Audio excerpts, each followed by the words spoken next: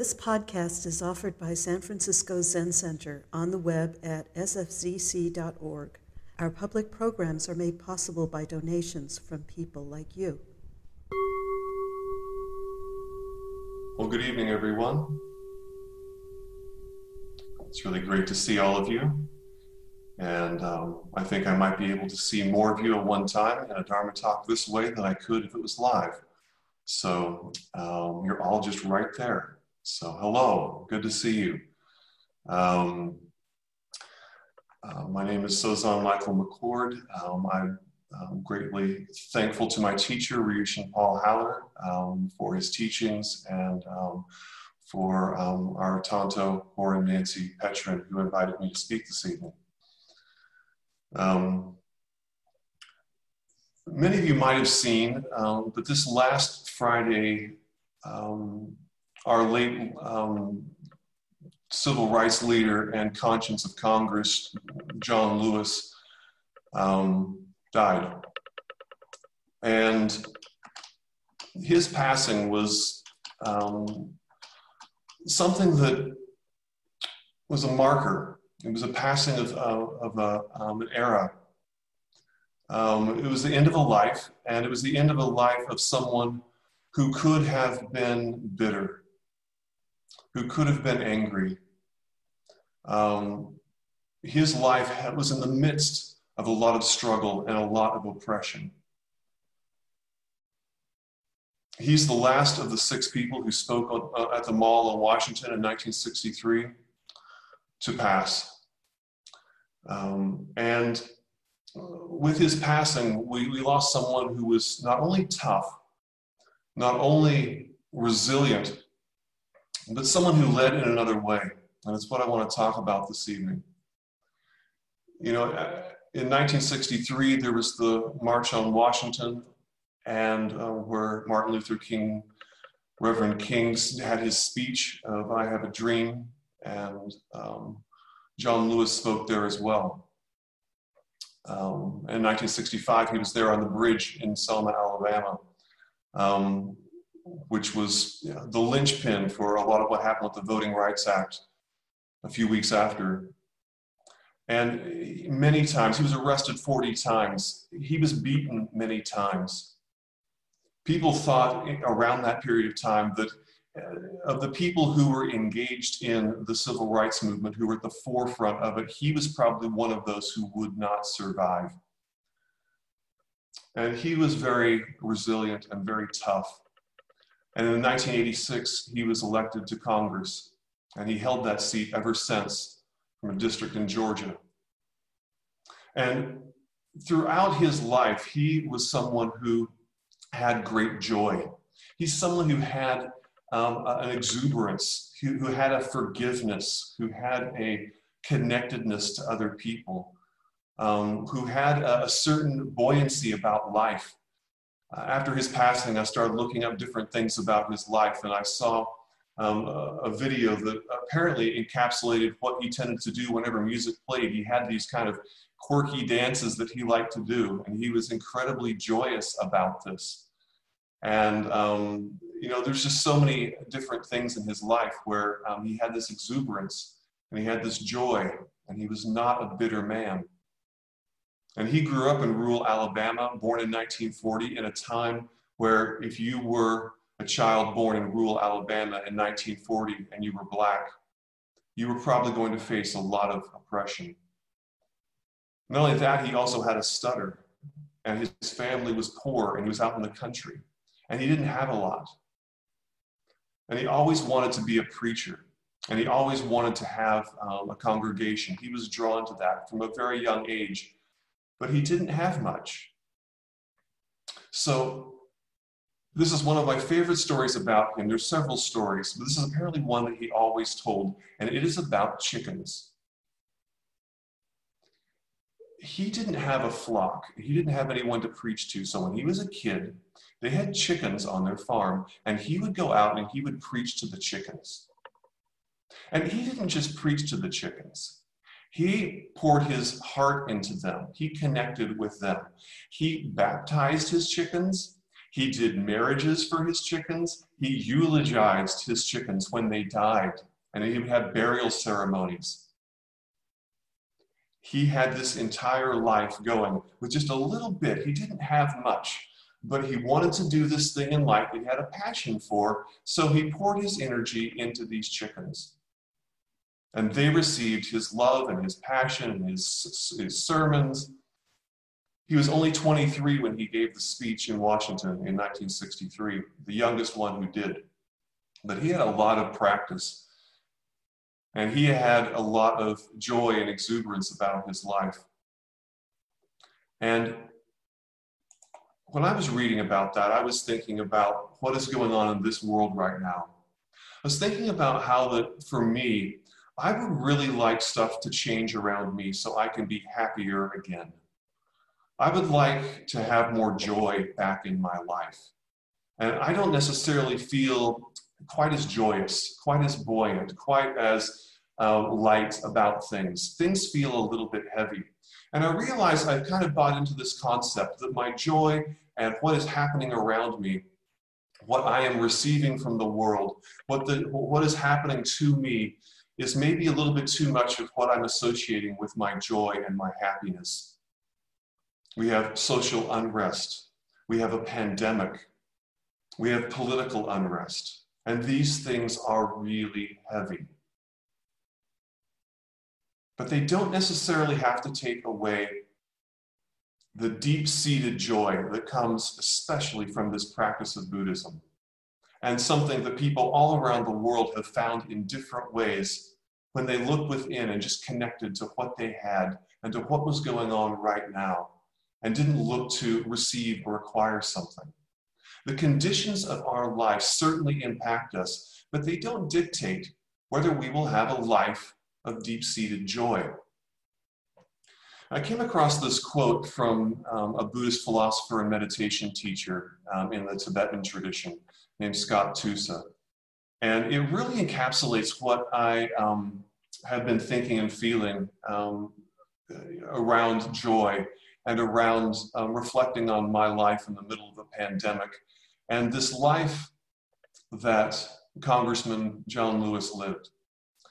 Scott Tusa writes, "It might seem strange to turn inward when there are so many external problems as though meditating in the mouth of a crocodile. But that is why joy is a radical act. In the face of increasing political and social polarization, connecting with and nurturing our inner joy is not just a matter of self-care, but a matter of survival. We have to return to the root of the problem, which is the mistaken belief that joy can be hoarded, seized, commodified, when in fact, real joy is contagious. And if we see that truth inside ourselves, when we see it reflected in the world and everyone who inhabits it, that's when we realize that a common enemy is difficult to find." I find myself buying into the concept here and there throughout the day that I will be happier when. I will be happier when. Now this term joy, this word joy, in a lot of the Buddhist texts, both in Pali and Sanskrit, two ancient languages that have a lot of the Buddhist texts written in them, this word mudita means joy. And it's oftentimes translated, especially with sympathetic or vicarious joy. Sympathetic or vicarious joy. I was thinking about the way that this word is translated and how it's used in relation to a story from Congressman Lewis. There was an individual who back in the 60s was a member of the KKK. And years later, in the 1990s, he visited John Lewis in Washington with his son and basically came there for forgiveness. And according to the way the story was told, they just sat, they talked a little bit, they held hands and they cried.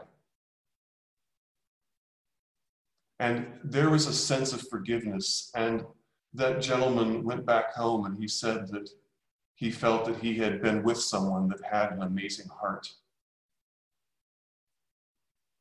This is a person that had his skull fractured. This is a person who was arrested 40 times, who feared for his life. A sympathetic and vicarious joy. Here is a person who is seeking forgiveness. Now, what's the process? I mean, it would be great to be joyful, but what is the process? What is the ways in which we engage so that we can maybe have this vicarious joy? Where does that come from?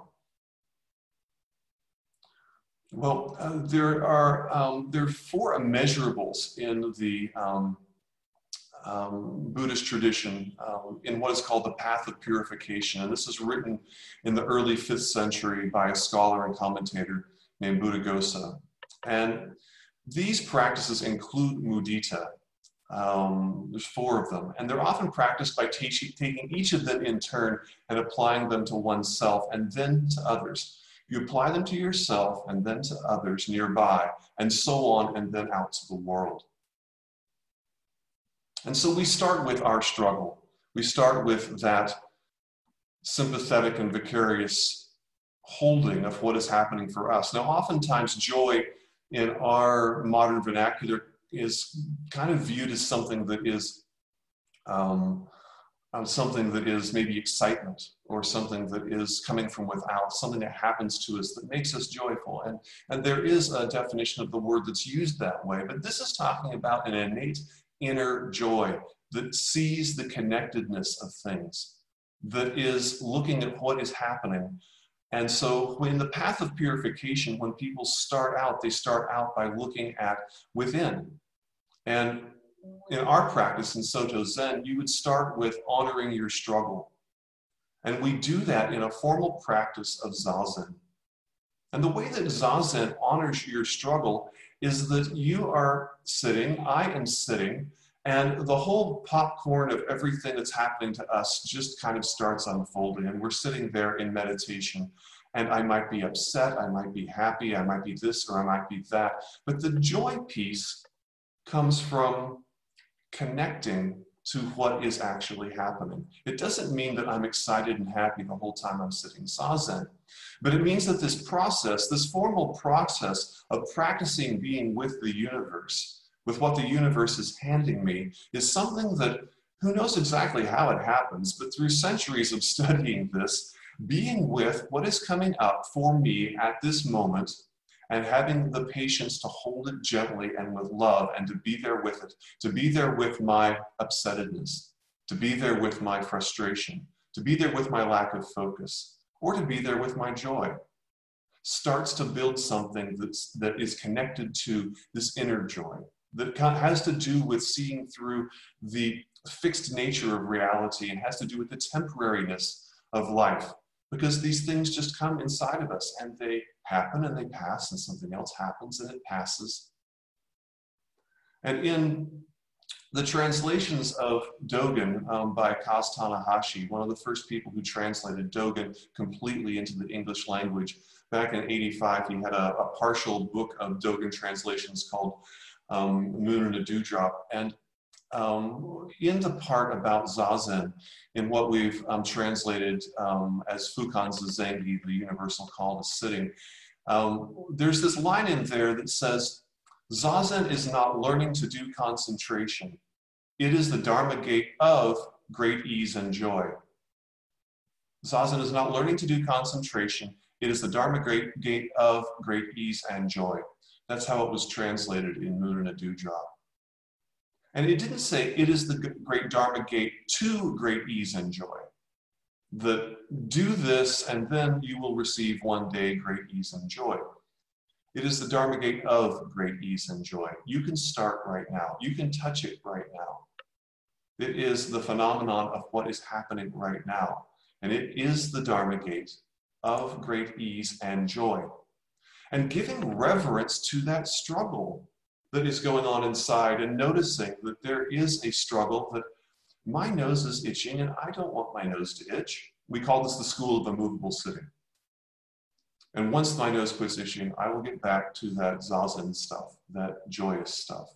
But right now, my nose is itching. I don't know if I made everybody scratch their face out there. I'm sorry if I did. But the School of Immovable Sitting, and I know you're not necessarily sitting zazen right now, so scratch your face if you need to. But it is the not wishing away what's happening, learning to be there with the thing that's happening, just being with what is coming up. And we start with that, and then we move out to, how we hold these things that come up, and then we learn to be with what is in our immediate, in our world around us. In the old tradition, they wouldn't give monks many possessions. They would just give them a couple of things.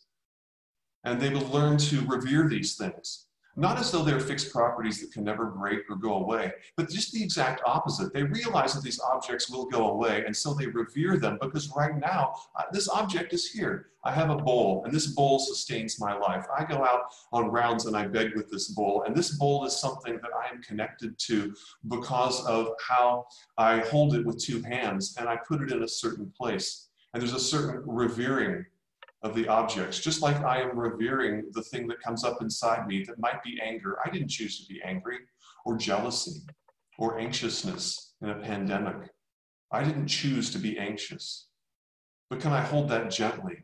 Can I hold that with acceptance? Can that be just what's happening right now? And can I let that actually be something that ends up over time calming me and letting me touch something that is the innate joy that's in the universe?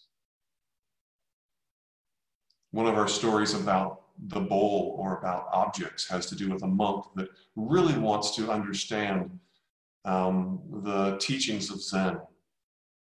And so this monk goes and says to this teacher, the teacher's name is Xiaoshu, and Xiaoshu, the monk goes to Xiaoshu and says, I've just entered the monastery, please teach me. And Xiaoshu says, have you eaten your rice gruel? And the monk says, yes, I have. And Xiaoshu says, wash your bowl. And that's it. What's happening right now? You have this object, you hold it with two hands. What's happening now? You ate your food. Now it's time to wash your bowl. And that's it. Just letting this be enough. I always want to do things that seemingly are more consequential, let's say. Something that seems more overt, a big accomplishment. One of my friends throughout this term one time when we were talking about the conservation of species on this planet and talking about different things that were going on in regard to whales, in regard to polar bears and different things that really good efforts are put around to conserve. And they said, yeah, that's just charismatic megafauna. And I thought that was a really interesting term. They said, that's just charismatic megafauna. And it wasn't to, demean saving whales, but it was basically saying that's really overt. And, every day, there's a few thousand little tiny insects that go extinct. And there's so many things that happen that are seemingly inconsequential, that aren't so charismatic, that aren't so beautiful, that are just this little thing over here. And I want to get on and do the exciting thing. I want to have the zazen that is that nice, even flow of kensho where I am just really in this groove with the universal. I don't want to be sitting there with my nose itching, distracted in a morning of zazen. That's not the zazen I want. I want charismatic megafauna. I want to save the whales. I want to be with the thing that is more overt, the real stuff. Letting this be enough. If all you have are chickens to preach to, embrace chickens. I want to do something. I want to, have an energy to the activity, to move forward. And yet, many of the things that we do naturally, that we all do, don't involve just trying real hard and squinting. They're kind of things that we set up a context for, and then they just unfold. We set up a context for our practice, and then we start to inherit it. How do I fall asleep? How does that work? Well, do I lie down? And for years I suffered with insomnia, so I thought a lot about sleep. And the way that I don't fall asleep is for me to lie down and go, okay, I'm going to go to sleep. 1, 2, 3, go, sleep. Now, sleep. That's not how it works. And so many times in life, I feel like that's how it's going to happen. I am going to summon joy. Sometimes it's really much more mundane than that in regard to connecting with what's happening right now. I fall asleep by setting a context half an hour before. I might quit looking at screens. I might take a shower. I might wind down. I might have a cup of tea. There could be just various things. And then somehow or another, all of a sudden I'm asleep. It's not something that I summon. It just happens. I set a context for it, and then all of a sudden I'm sleeping. And hopefully now, after you scratched your face, I hope I didn't put you to sleep. But there's this thing that happens that we set stages for. And we're learning to set the stage for connecting to that inner joy, to where we can be in the midst of something like what is going on right now in all of our lives. And we can actually be joyous. There are so many things that I want to get done with and have be finished. I want to have this pandemic finished and I can get back to the life that was at least happier. Now, if you would have asked me in January if I was just super happy all the time, I would have probably said, well, no. I mean, I'm doing pretty good. But right now, for whatever reason, it just seems like it would be a lot of fun to go back to like early January and not have to have all these restrictions and all this kind of tension. But that's an illusion. This is actually a golden opportunity. Sometimes we don't have the opportunity to see the landscape with such clarity. And through hard times, there are different things that get fired in that cauldron that couldn't have been formed in any other way. And the Buddha left the life of opulence and went out to something that was way more harsh, to really touch what was going on and to be with the suffering of the world. Right now, I don't have much of a choice of that, but I'm even still here in the first world. There are people that don't have the luxury of their cities shutting down for 3 or 4 months. That's the sign of a really wealthy city. And so there is this kind of topography of my life that has this spotlight that's being shown on it right now.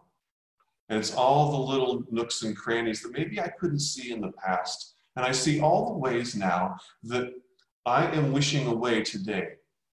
And all the ways that I am feeling like I have a reason not to be happy. I have a reason not to be joyous or to be light. Of course I'm heavy. Of course I'm serious. Of course maybe I'm a little depressed. Things are hard.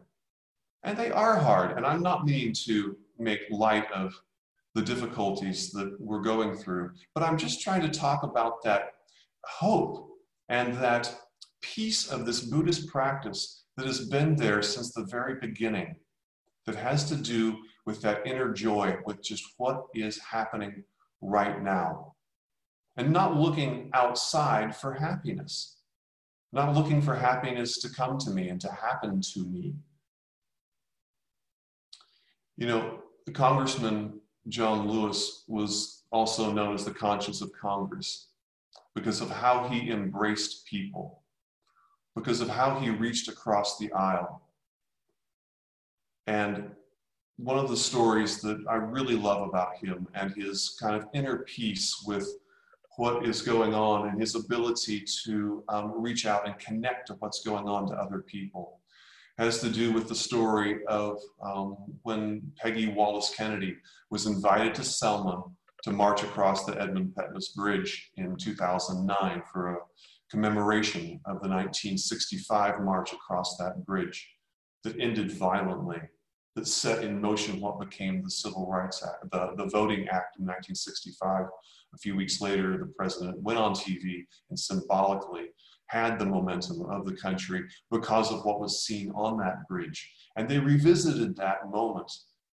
And Congressman Lewis was in the front of that march on March 7th, 1965. And he was there and beaten, and now was back in 2009. And Peggy Wallace Kennedy was the daughter of George Wallace, who was the governor of the state of Alabama at the time, who was a segregationist and who refused to send in any protection for the marchers. And she was sitting by herself in a tent, and he walked up and introduced himself. And through that entire ceremony, they held hands.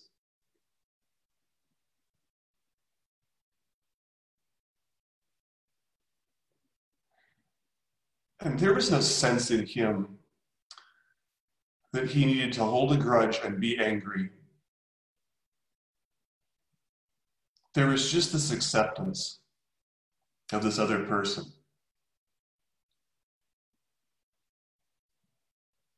And in her biography, and it was either a biography or a book that she wrote a few years later, but she said, "I don't think that man has an unlovable bone in his body."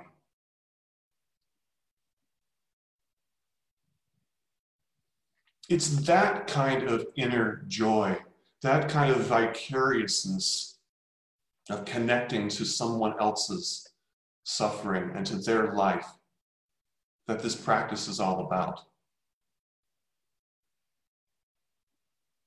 It is a deep-seated joy that doesn't have to go away because today is not a good day or because I was wronged. It is something that can be cultivated through these practices of being with what is happening, being with the robe and being with the bowl, and setting those stages for joy. Have I done the most recent thing that the world has asked of me? Not yet. We'll do that thing. I get up and my meditation can be making my bed. And not to get it done, and not to be finished with the bed making, but to just embrace it the way that Congressman Lewis embraced his chickens, and just be there with the bed and with the bedspread and with the pillows and letting the mundane catch on fire like a black and white reel film with Technicolor splashed across it, because it's coming alive. Because the present moment is catching on fire. Because it isn't mundane. It is what is happening now. It is the thing that's happening, so why not let it be the most important thing that could be possibly happening on the planet, and the thing that deserves 100% of your attention. And so we just wash our bowl, and we make our bed, and we let ourselves be in the thing that's happening right now wholeheartedly, and not wishing away today for that day in the future that will come when I can get back and I can see my friends and take my mask off and go out to a restaurant and not have to worry about some of these things. Right now, I'm just sitting with 53 other beautiful people on a Wednesday night, and this is as good as it gets. This is what's happening right now. And this is my life. This is your life.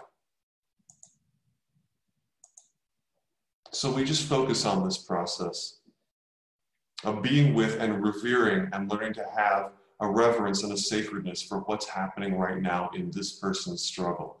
Learning to have it through the way that I engage with the objects around me, and being with the people that I see in my universe,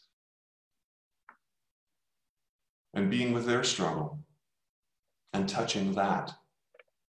And through that, cultivating an inner joy, where you don't know why, you just laid down and one day you went to sleep.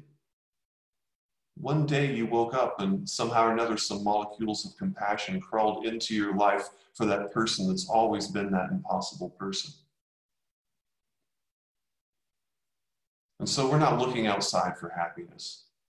The joy of connecting to what is real and is arising, that is the cultivation of inner joy. The joy of connecting to what is real and arising This is the cultivation of inner joy.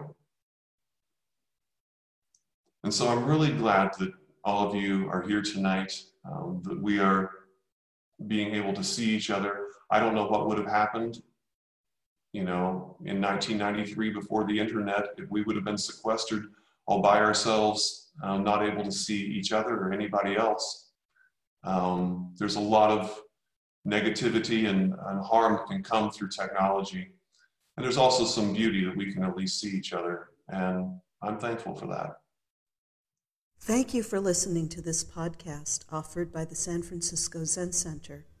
Our Dharma talks are offered free of charge, and this is made possible by the donations we receive. Your financial support helps us to continue to offer the Dharma. For more information, please visit sfzc.org and click Giving. May we all fully enjoy the Dharma.